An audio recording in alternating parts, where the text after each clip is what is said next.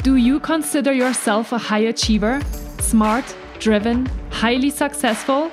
I am so excited to have you. My name is Julia Arndt and I'm the host of the Stressed Podcast. I will help you develop your stress resilience the same way you've developed your workplace superpowers. Learn peak performance tools to thrive at work and in your personal life. Let's get started. Hey everyone, and welcome back to the Stressed Podcast. I am really excited, as always, to welcome our next podcast guest to the show, and it is Marie Gervais. Marie, how are you doing today? I'm doing just great. Thank you. So nice to be here. Thank you for inviting me to be on your podcast. Yeah, I'm really excited to have you. Thank you. It's my pleasure to have you, really. I was just looking at your website, as I was saying, and I was looking at all of the different amazing things that you have been doing throughout your life. And I'm really excited to have a chat with you today about all the things about well-being in the workplace, about leadership. But before we jump into all of these different things, I would say let's just start with three very simple questions. Where are you located? What time is it? And what have you been up to this morning? I'm located in Edmonton, Alberta, Canada. It is now 12 noon. And so already it's the middle of the day. But I always start my day with a morning routine, which is about an hour long. I get up at 5 and I do meditations and prayers. I do EFT tapping. I do a virtues cards pick. I reflect, either write in a journal or I draw something. And that's what I start with. And then I have an exercise routine that I do, alternating between aerobic and musculation. And then the other one is yoga, stretching, and toning. So that's what I do every morning for an hour and a half. It's always the same. It's been like that for almost, well, I'd say 35 years, because when my children were really little, it was hard to do that. It was more like a 5 and 10 minute something together with them. But now they're grown up and have their own children. And so, yeah, my own practice has been like that for quite some time. Wow, that's incredible. And then after your morning routine, what did you get into?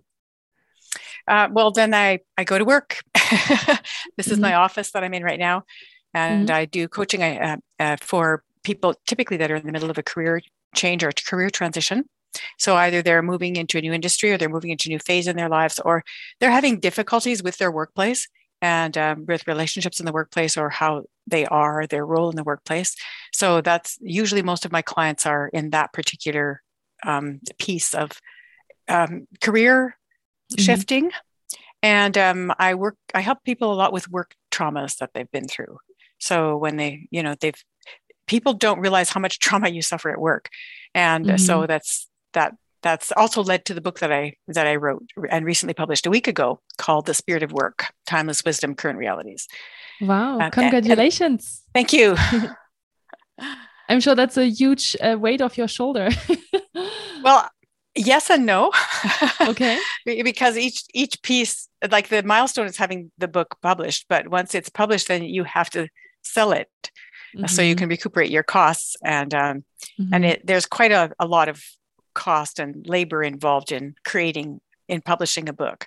So unless you have already had multiple publications and somebody wants to turn your book into a screenplay where they say, hey, we'll pay for the costs, that's like less than 1% of most authors. So whether you're with a publishing company or whether you're self-publishing or something in between, you always have to put all this work into getting it all up to there. And then when the book is published, it's exciting and you feel relieved that it's done, but you still then have to move into that next phase of letting people know about it. But so far the book has been selling very well. Let's see, this is because I've done a few presentations about the book. So this one has the sticky notes on it for different presentations, but it's been selling well. And I made a couple of bestseller lists without trying to do that. Because I'm not interested in wasting my time on trying to game the system. So, but that happened on its own. So that was really, really nice. That's awesome. Congratulations. And did you self-publish the book, or do you have a publisher?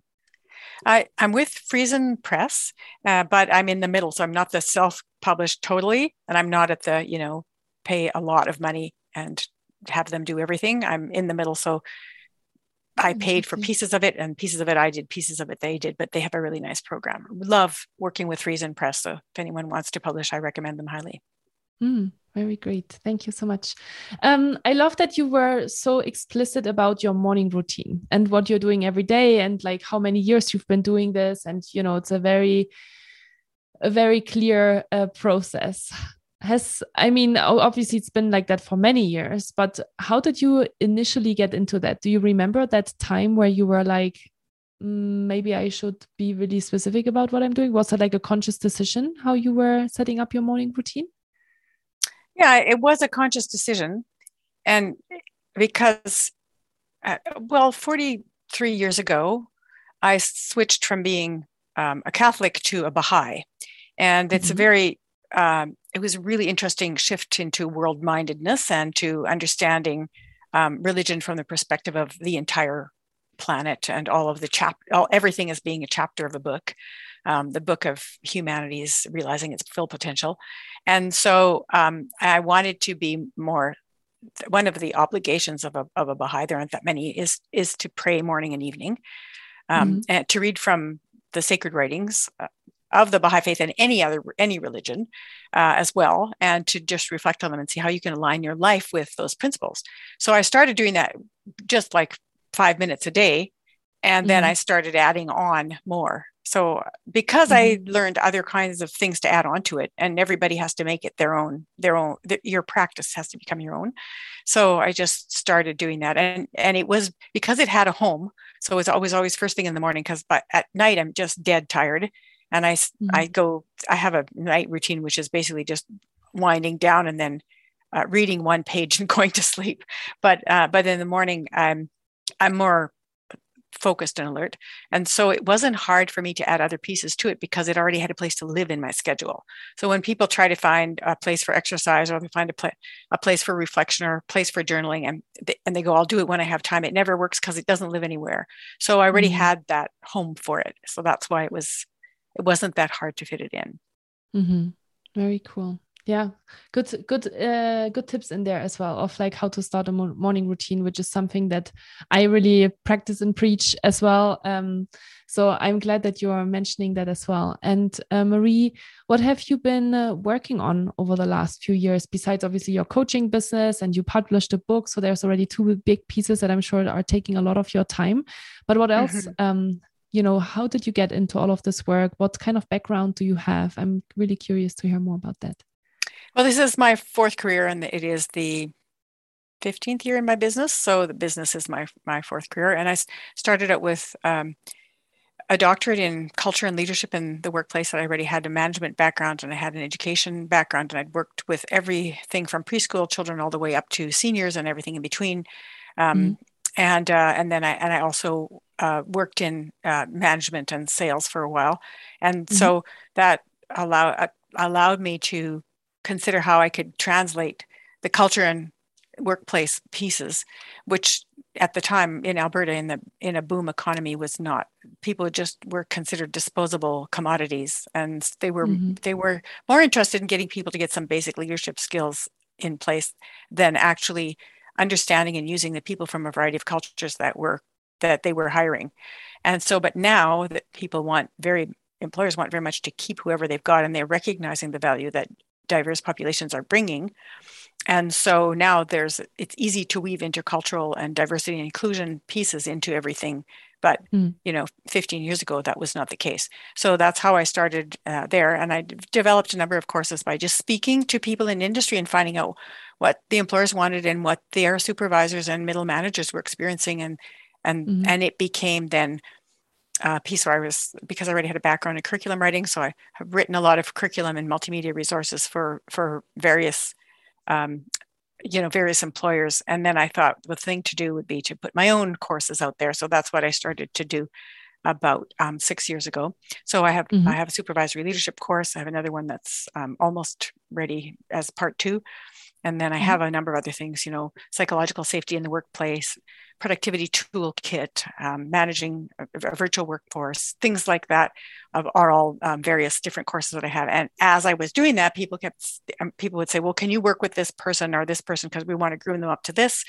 and they need a little extra help. And so I started with coaching, and then I went back and got some training in a variety of different modalities. And I'm working on my master certification for emotional freedom techniques to be able to use that modality and all the other things that go along with it, and get my international coaching certificate, which I'm very close to, but I'm not quite there. I'll be there in July. July is when I will have finished everything.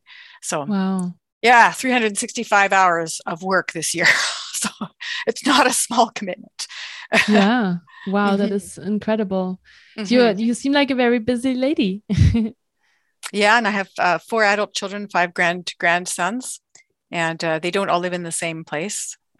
So so there's that, and then I have also the community development, local community development activities that I also do. So I have a neighborhood art class that I do with children. I used to direct theater and also choir. I'm not doing that right now. I'm just doing the neighborhood art class, which I really love. And then I have another sort of a spiritual and moral education neighborhood class for kids that just started up, and that's been really fun for them. And the kids go home talking to their parents about things that they can do to make the world a better place, and it's pretty exciting. So those are I am involved in those neighborhood projects as well. Wow.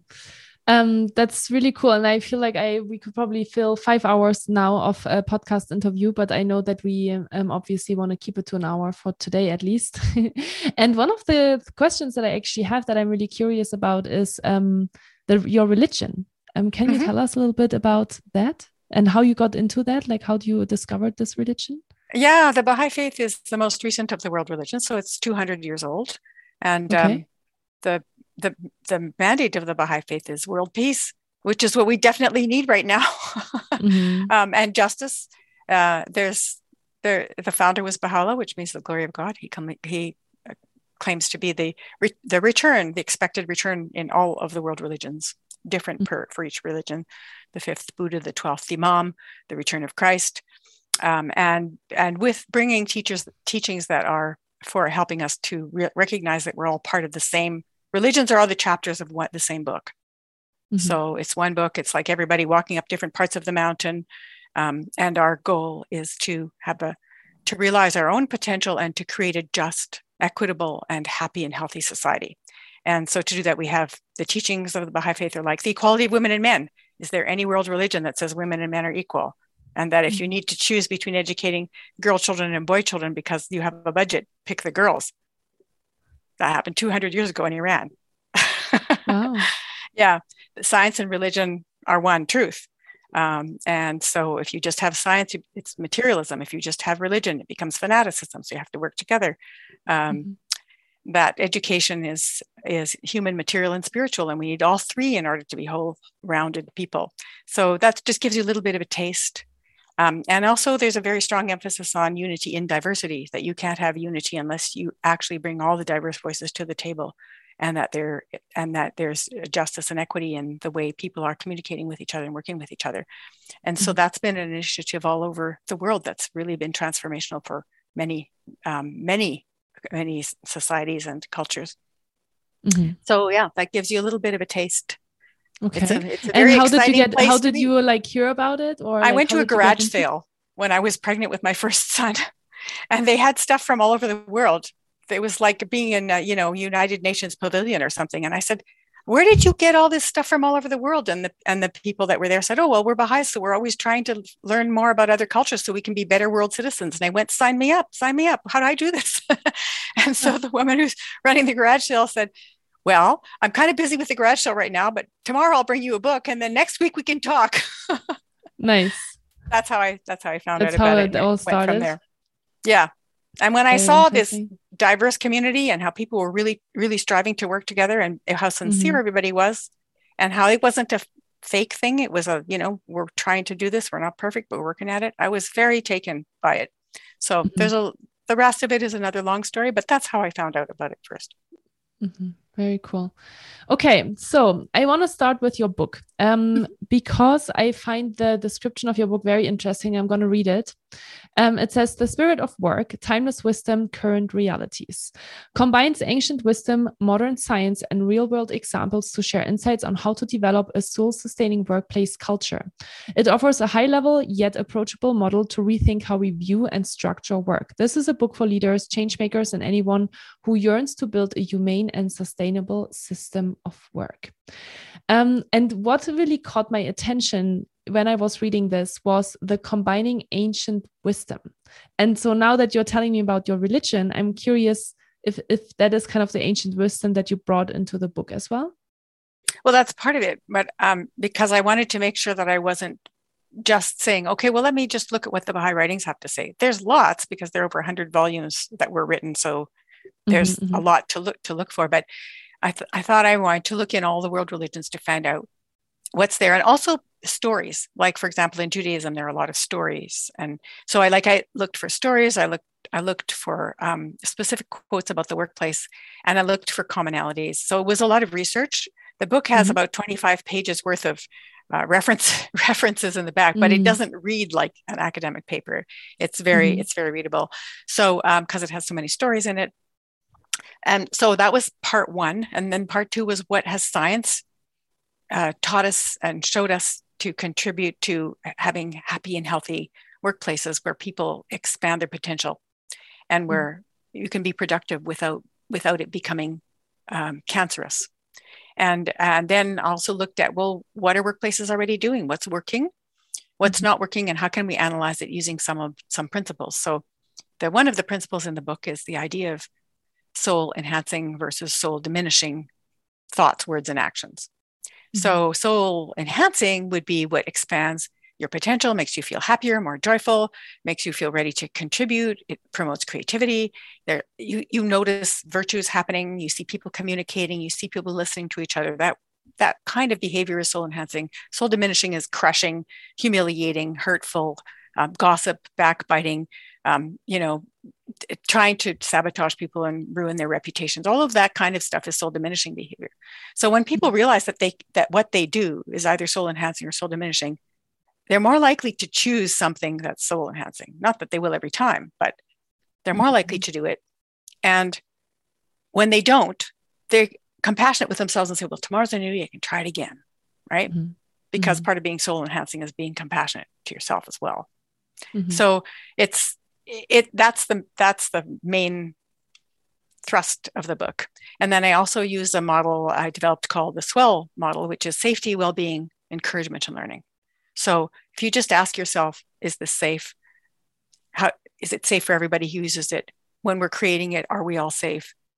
Is this physically safe, psychologically safe, intellectually safe? You go ask yourself those questions. If a workplace asks themselves those questions, when this product or service is finished, how will it be disposed of? Will it be safe?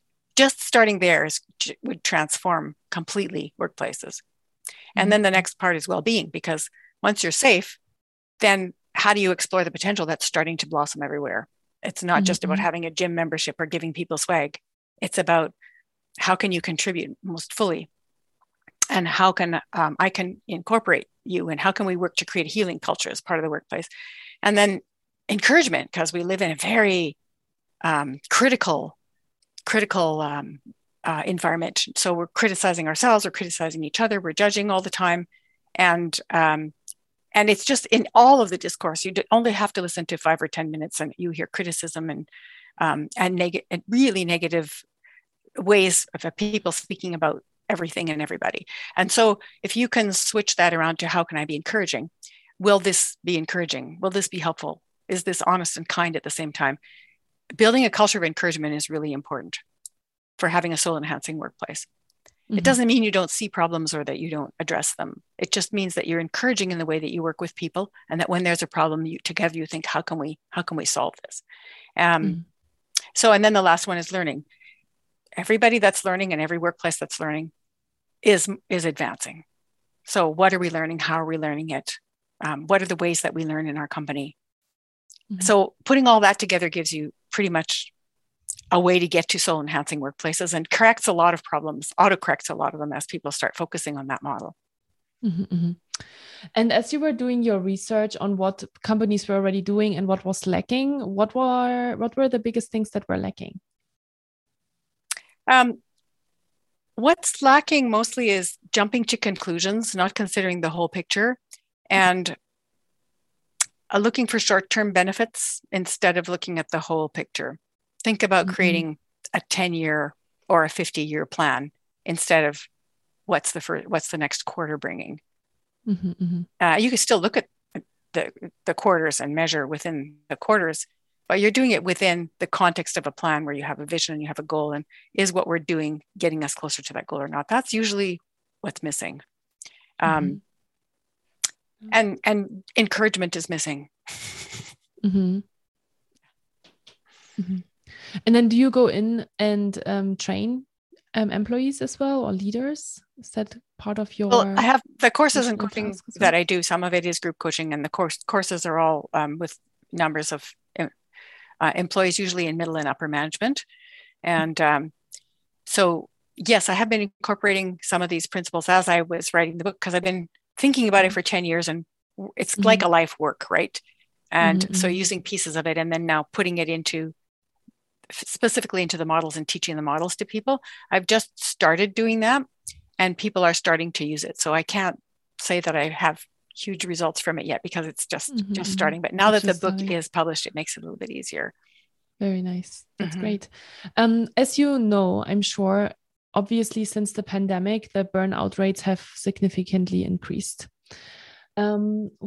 Related to your model that you've been talking about, what do you see as are the biggest shortcomings that companies are not paying attention to? The main thing is focusing on the shortcomings. It's what you pay attention to grows. So what's working and how can we do more of that is the most important thing. So if we're always looking at what do I need to fix, what's wrong, how do I adjust, how do I deal with this weakness, how do we address all the problems in the system, you actually don't grow it very fast. The problems just multiply. So what's working is the best. It's called appreciative inquiry. So you start looking to see what's working, and then you start saying, wow, this is great. How can we make this more explicit? How can we use this more? And then you say, okay, now what's missing from this so that we can get it to that next level? So it starts from appreciation rather than deficit. And is that only a company's work, or how do the individuals take part in that? That's a great question. So the book looks at everything from three perspectives: the individual, the community, and the institution. So the individual has the power to act and to implement change. The community has the power to encourage and support and build. And the institution has the power to make the framework workable, to administer justice, and to build a culture consciously. And so if all three stakeholders are working together and they each consider what their role is, it's really lovely. So, and then people don't step out of their role in the sense that the individual doesn't try to administer the policy, because that's not their job. That's the institution's job. The institution administers the policy. So, and the community doesn't try to take on the role of the institution or the individual. They take on the role of support. So when people see what their important roles are, and you may be an individual in a community, in an institution, so you have a different role each time. So seeing that is very useful for people to understand what the three protagonists are in workplace health: individual, community, and institution. I don't know if that makes sense.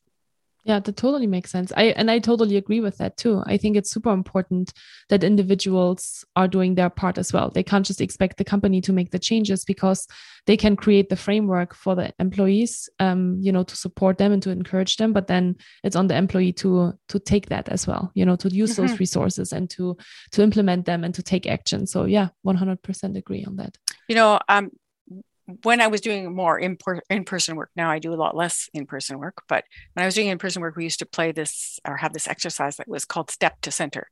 So everybody would stand in a circle, and without speaking and without making any kind of gestures or anything like that, they would each, one person at a time, take one step to the center. That's it. Not two steps, not a giant step, not one step back and then one step forward, just one. And if the group couldn't do it, if somebody made a mistake, if they jump in or someone would talk or whatever, then you'd all have to go back and start again. And it's a very simple task, but it really builds unity. And it shows that everyone needs to take their place in that circle, because the circle isn't complete without them, but they also have to watch to see when's the right time, when's it appropriate, be sensitive to the group. And so they have to look at the group. They have to think, when can I step in? And it's really beautiful to see when they can do it. Some groups that are already very unified in their thinking and the way that they work with each other just do it within a few seconds. Most of the others have a lot more trouble. And sometimes there's somebody who's really aggressive and insists on not doing it right. So when that happens, you would say, so I would like you to step out of the group and observe what's going on, and then tell us what you saw. Then we're inviting you back in to join. And that usually auto-corrected whatever the piece was. And then you can play that game with higher stakes, with large sticks. Where you have to throw the stick in a pattern, and everybody's responsible for their own safety and the safety of everyone else in the group. And when you do that, you really see how what I do really matters, and what you do really matters, and what we do together, paying attention to each other, that's our job. So I've had companies do the step to center. I taught it to them virtually on Zoom, and then they do it in their company on their plant floor or whatever it was that they were doing. They do that step to center, and everybody said it had amazing results, because it's so simple, but not that easy to do. A very strong visualization exercise. Yeah. That's awesome. I'm also really interested to hear a little bit more about the destructive workplace cultural assumptions. Can you tell us a little bit more about that? Sure. Because you want to build a positive structure, but then there are also things that we don't realize that we've taken on. And even through our DNA in utero, because of intergenerational trauma, there isn't a single culture in the world that hasn't suffered intergenerational trauma. So, and some much worse than others, and for a longer period of time. So there's all this intergenerational trauma that comes through. There's familial trauma. Like I think of my mother's family on her side, she had, her father was an alcoholic. Her oldest brother and her youngest brother committed suicide. They never talked about that. Obviously, that's affecting the way she's parenting me, right? My father lived through 2 wars and then immigrated to Canada. How does that, so this piece, you carry that with you. And then people breathe the prejudices that are around them. So the most obvious prejudice around where I live is just prejudice against the Indigenous peoples of Canada. And so much so to the point where First Nations communities have no running water and they don't have electricity. And, how can that happen when the town 10 kilometers away from them or 5 kilometers away from them has those things and has had since the 1800s? So, people are treated inequitably in the health system. If there's something that happens to them and they go to the police, they're dismissed and it's considered not serious. So that's, people just breathe that in. And even if they consciously, just like Malcolm Gladwell's book, Blink, even if they consciously work to eliminate prejudice, it's still there. So that is what is the biggest negative force that comes into the workforce. So prejudice against race, ethnicity, language, accent, religion, and culture. And the other piece is gender prejudice. So, and it's just everywhere. And there's still no place in the world where women are paid the same amount of money for men doing the same job.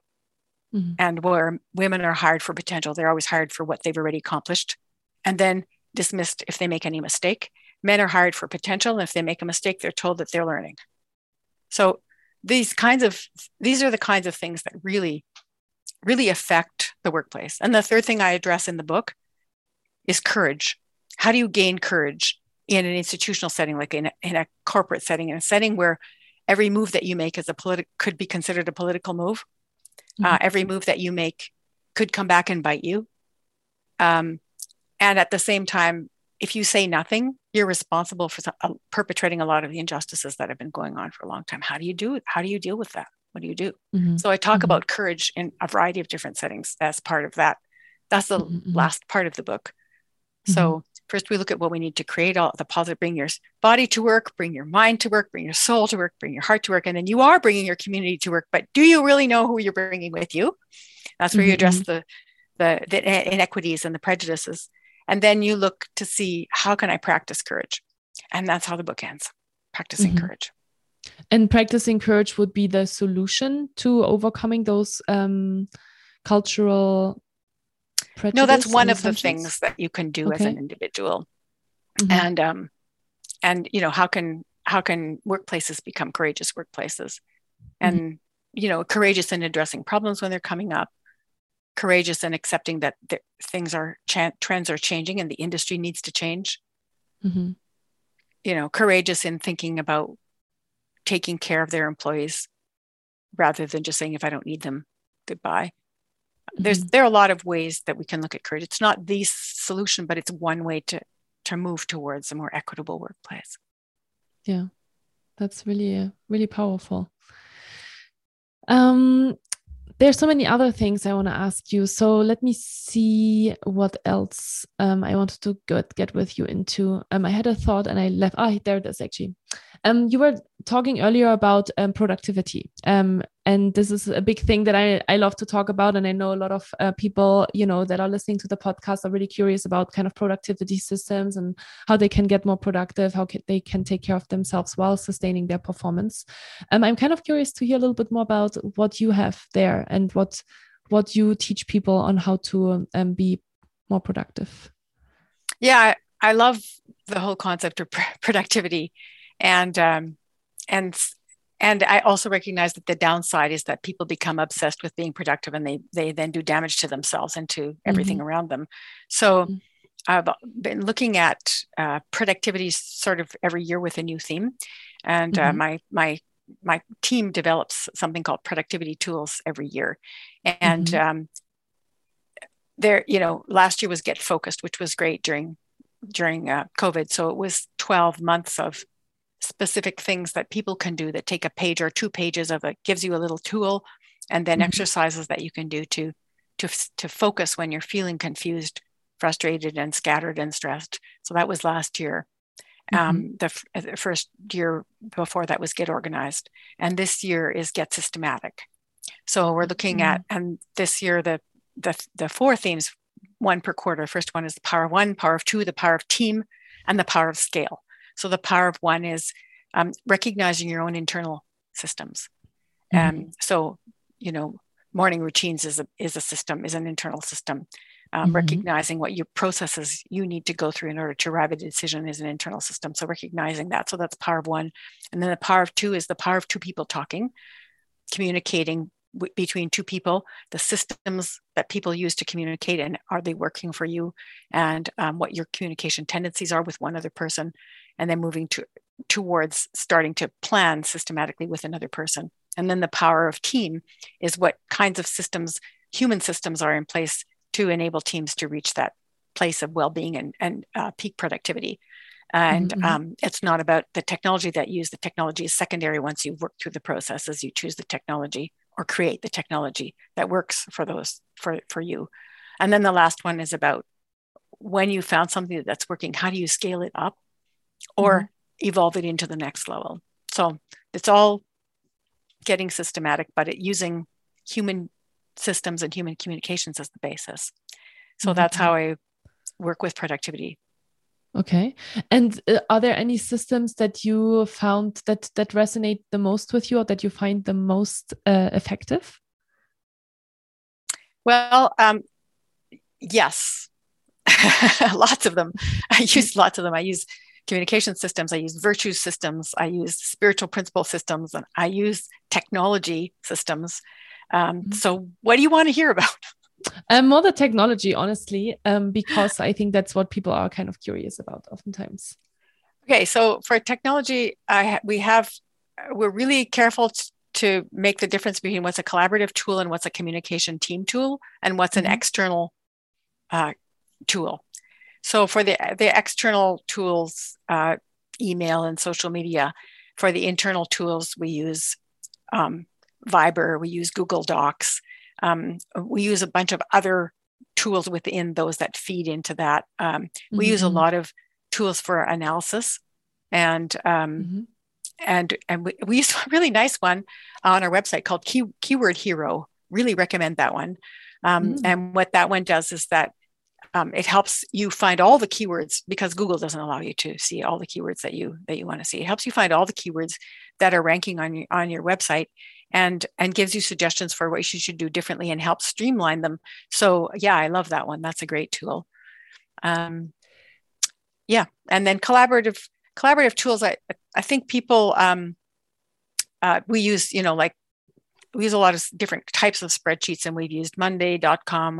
But right now we use mainly Trello. I know that sounds probably old, but every year we work through 2 or 3 new systems to see which ones we like best. And for our team, Trello seems to work best. So we just keep using Trello. So we use Trello to track, and then we use Viber to communicate internally, and then collaborative shared documents on Google. And then we have regular meetings on Zoom. And so it doesn't really matter whether you use Zoom or Google Meet or Teams or any of those, as long as you have regular meeting dates, and that you have types of meetings, and you're clear on what type of meeting you're having, and what you want those outcomes to be from that meeting. So if it's a brainstorming meeting, all you're doing is generating ideas. You're not evaluating them till the end when you pick some. If it's a walkthrough meeting, you only do the walkthrough. If it's a check-in meeting, you do the check-in. If it's a how are we all feeling about this right now meeting, then it's completely different. So being really clear about the type of meeting you want to have, then that also means you bring in different technology tools depending on the meeting. Yeah, I don't know if that helps. That's really good. No, it's really interesting. I love it's very impressive how structured your thinking is as well. And how big is your team? There are 5 of us, 3 core, and then 2 part-time. Okay. Amazing. And so what is your mission, Marie, with all of these different things? If you could flick a magic wand and say, this is really what I would want to bring into the world, or what I really would like to see the world change to, what would it be? Happy, healthy, and productive workplaces through inspired leadership. And what would be, if I could choose just one tool? So, okay, actually, I have a good question. Let's do it in 2 ways. So for the individual that is listening right now, what can they do in order to achieve that? Pick one thing you want to do for a morning routine, just for a minute, and then expand on it. I think that's the most important one, because it brings self-awareness and inner calm, and allows you to be more focused and centered when you're making other decisions. I'd say that's the best one. If you want a second one, start embracing soul enhancing thoughts, words, and deeds. Thinking, is this soul enhancing or soul diminishing? And then just adjust. So that'd be for the individual. And for the team? Practice encouragement and look for the good in the other people and build them up. That's really important. And then what can you contribute, and then that's specific to you? And then what can others contribute that would be specific to them, so that you're better using the diversity of skills and talents you have on your team. Yeah. So going away from this mindset of what can I gain to what can I contribute? It's all about what can I contribute. You gain when you have the mentality of how can I best serve? That's when you get the biggest gain. But if you think, what can I get out of this? You're going to get the lowest returns. And for the organization?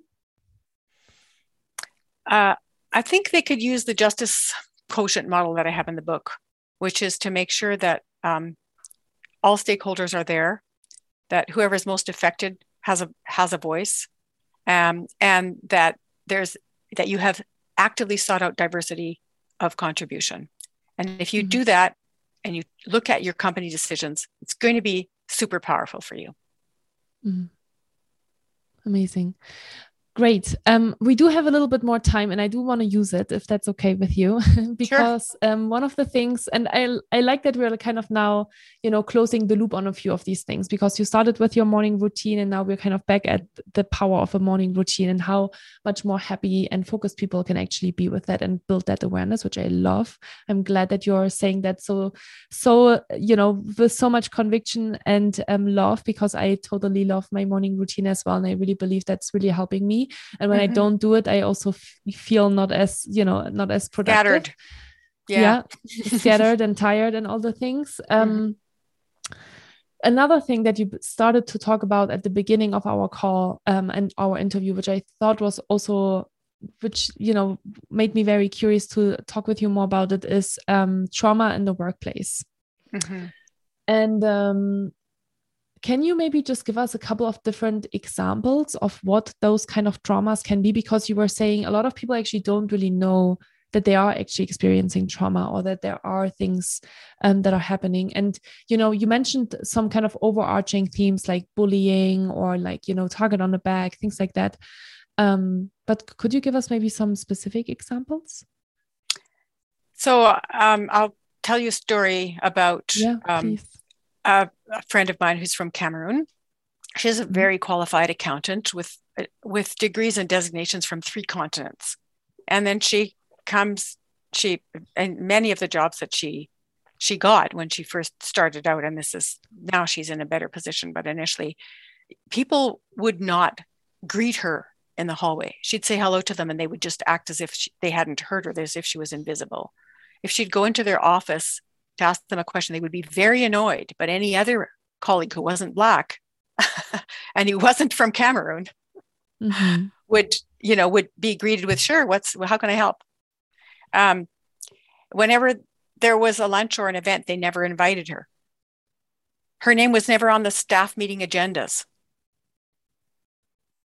That's a workplace trauma.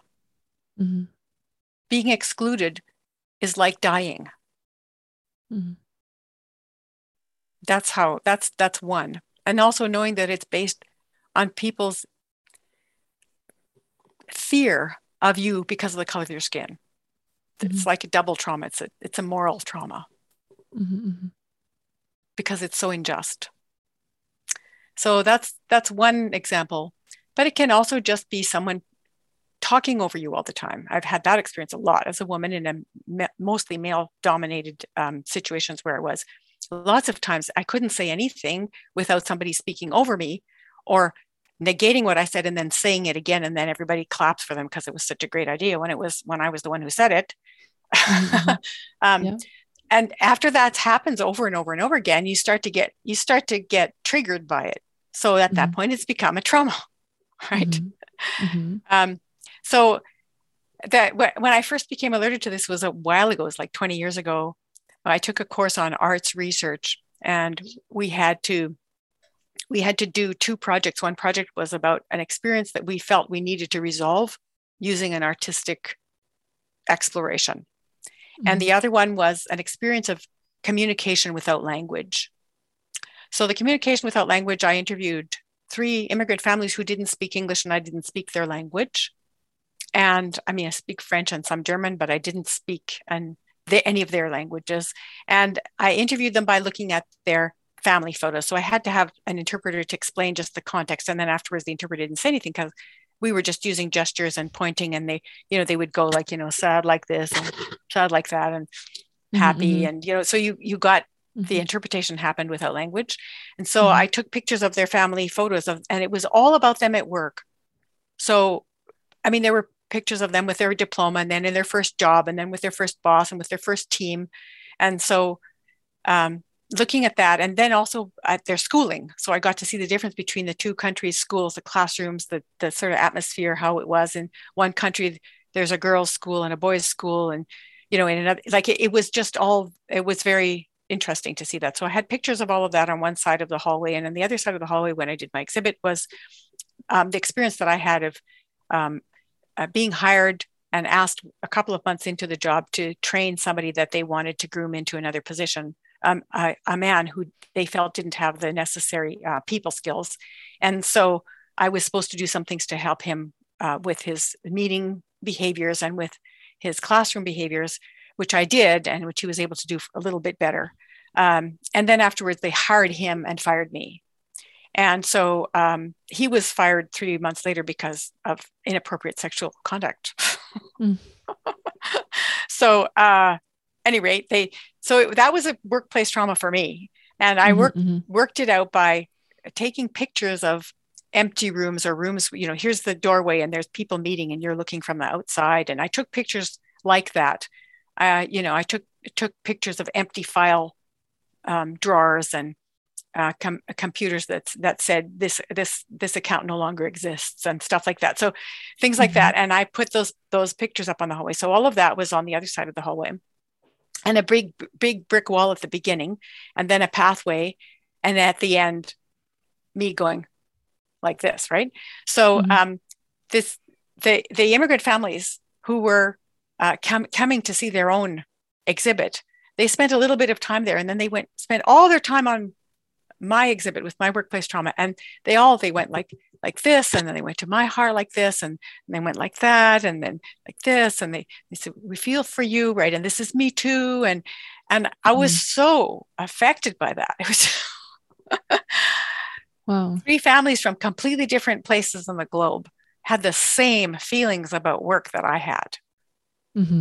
That was the beginning of me thinking about, I need to write a book about workplace sadness. It didn't become that's not exactly what I wrote about, but how to overcome that, how to create happier, healthier, more inclusive workplaces. So so that was the piece. And I can also think of traumas from my parents, right? So my father had a learning disability and had to learn English was his third language. And so by the time he came through various different jobs, and he ended up being a nursing orderly. So it's like being a nursing assistant, even lower down in the nursing assistant in the healthcare system. And he got a workplace evaluation by someone he didn't know, like the person had never met him and had never seen his work, and gave him this really negative workplace evaluation and said that he was not going to be moved up on the salary grid as a result. And he had no idea who this was or where this was coming from. And he was very bitter about it to the end of his life. It was really a trauma for him. How could someone who doesn't know me want to do this to me? Right. And my mother had a similar experience when she was teaching in a school where she was bullied by the principal until she left the school, because he only wanted people that he'd chosen. He didn't want any of the people that had been there from the previous principal. So he bullied the others until they all left. And this was just so devastating for my mother. Of course. Yeah. So she actually ended her career in a much better place. So she was thankful in the end that she was ousted into a better place where she was much happier. And my father did too. So the trauma became transformative in the end. And that was the other piece that I was thinking, well, trauma doesn't have to stay. You can use it to transform to the next piece. And so how, when someone is listening right now and they have experienced workplace trauma, what is maybe 1 or 2 tools that they can apply in order to transform it? I think you can say I am feeling, when I think about my relationship to this experience, right now I feel sad or I feel bitter, right? Right now, that's how I feel about it. It's important to say that right now, a part of me feels bitter about this experience.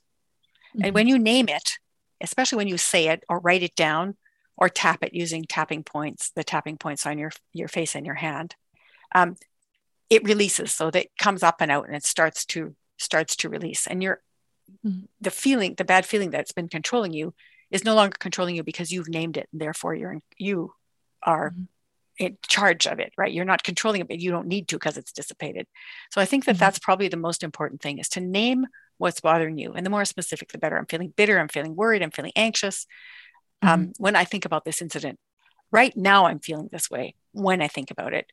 And it's just a part of me that's thinking that, because that way it opens up the realm of possibility for you to heal and to move on to new things. So I would say that that's a really important and simple tool, but not so easy to do, because most of us are not used to naming our feelings. We don't have a feelings vocabulary of maybe 4 words when there are thousands of words we could use. So another thing that could be a useful tool is to just go into Google and Google emotions vocabulary or emotions list. And you're going to, whoa, there's like 300 words for emotions I didn't even know, and start using them in the way that you speak. That really helps, because as you name the emotions can release from you. If you can't name them, they stay stuck. And that's really important for releasing workplace trauma. Other thing, of course, is really, it's great to talk to someone who has some expertise who can help you move through that. Mm-hmm. Yeah, for sure. Amazing. Thank you so much, Marie. That was very helpful as well.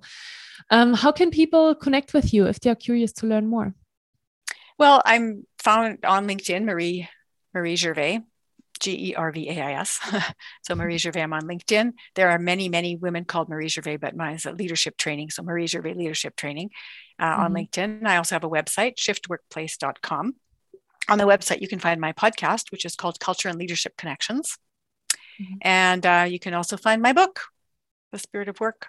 So all of those things are there. You can find coaching courses and resources. We also have a leadership and culture library that you can sign up for, and you get access to about 300 PDF documents of things that we have created over the years that people have found useful.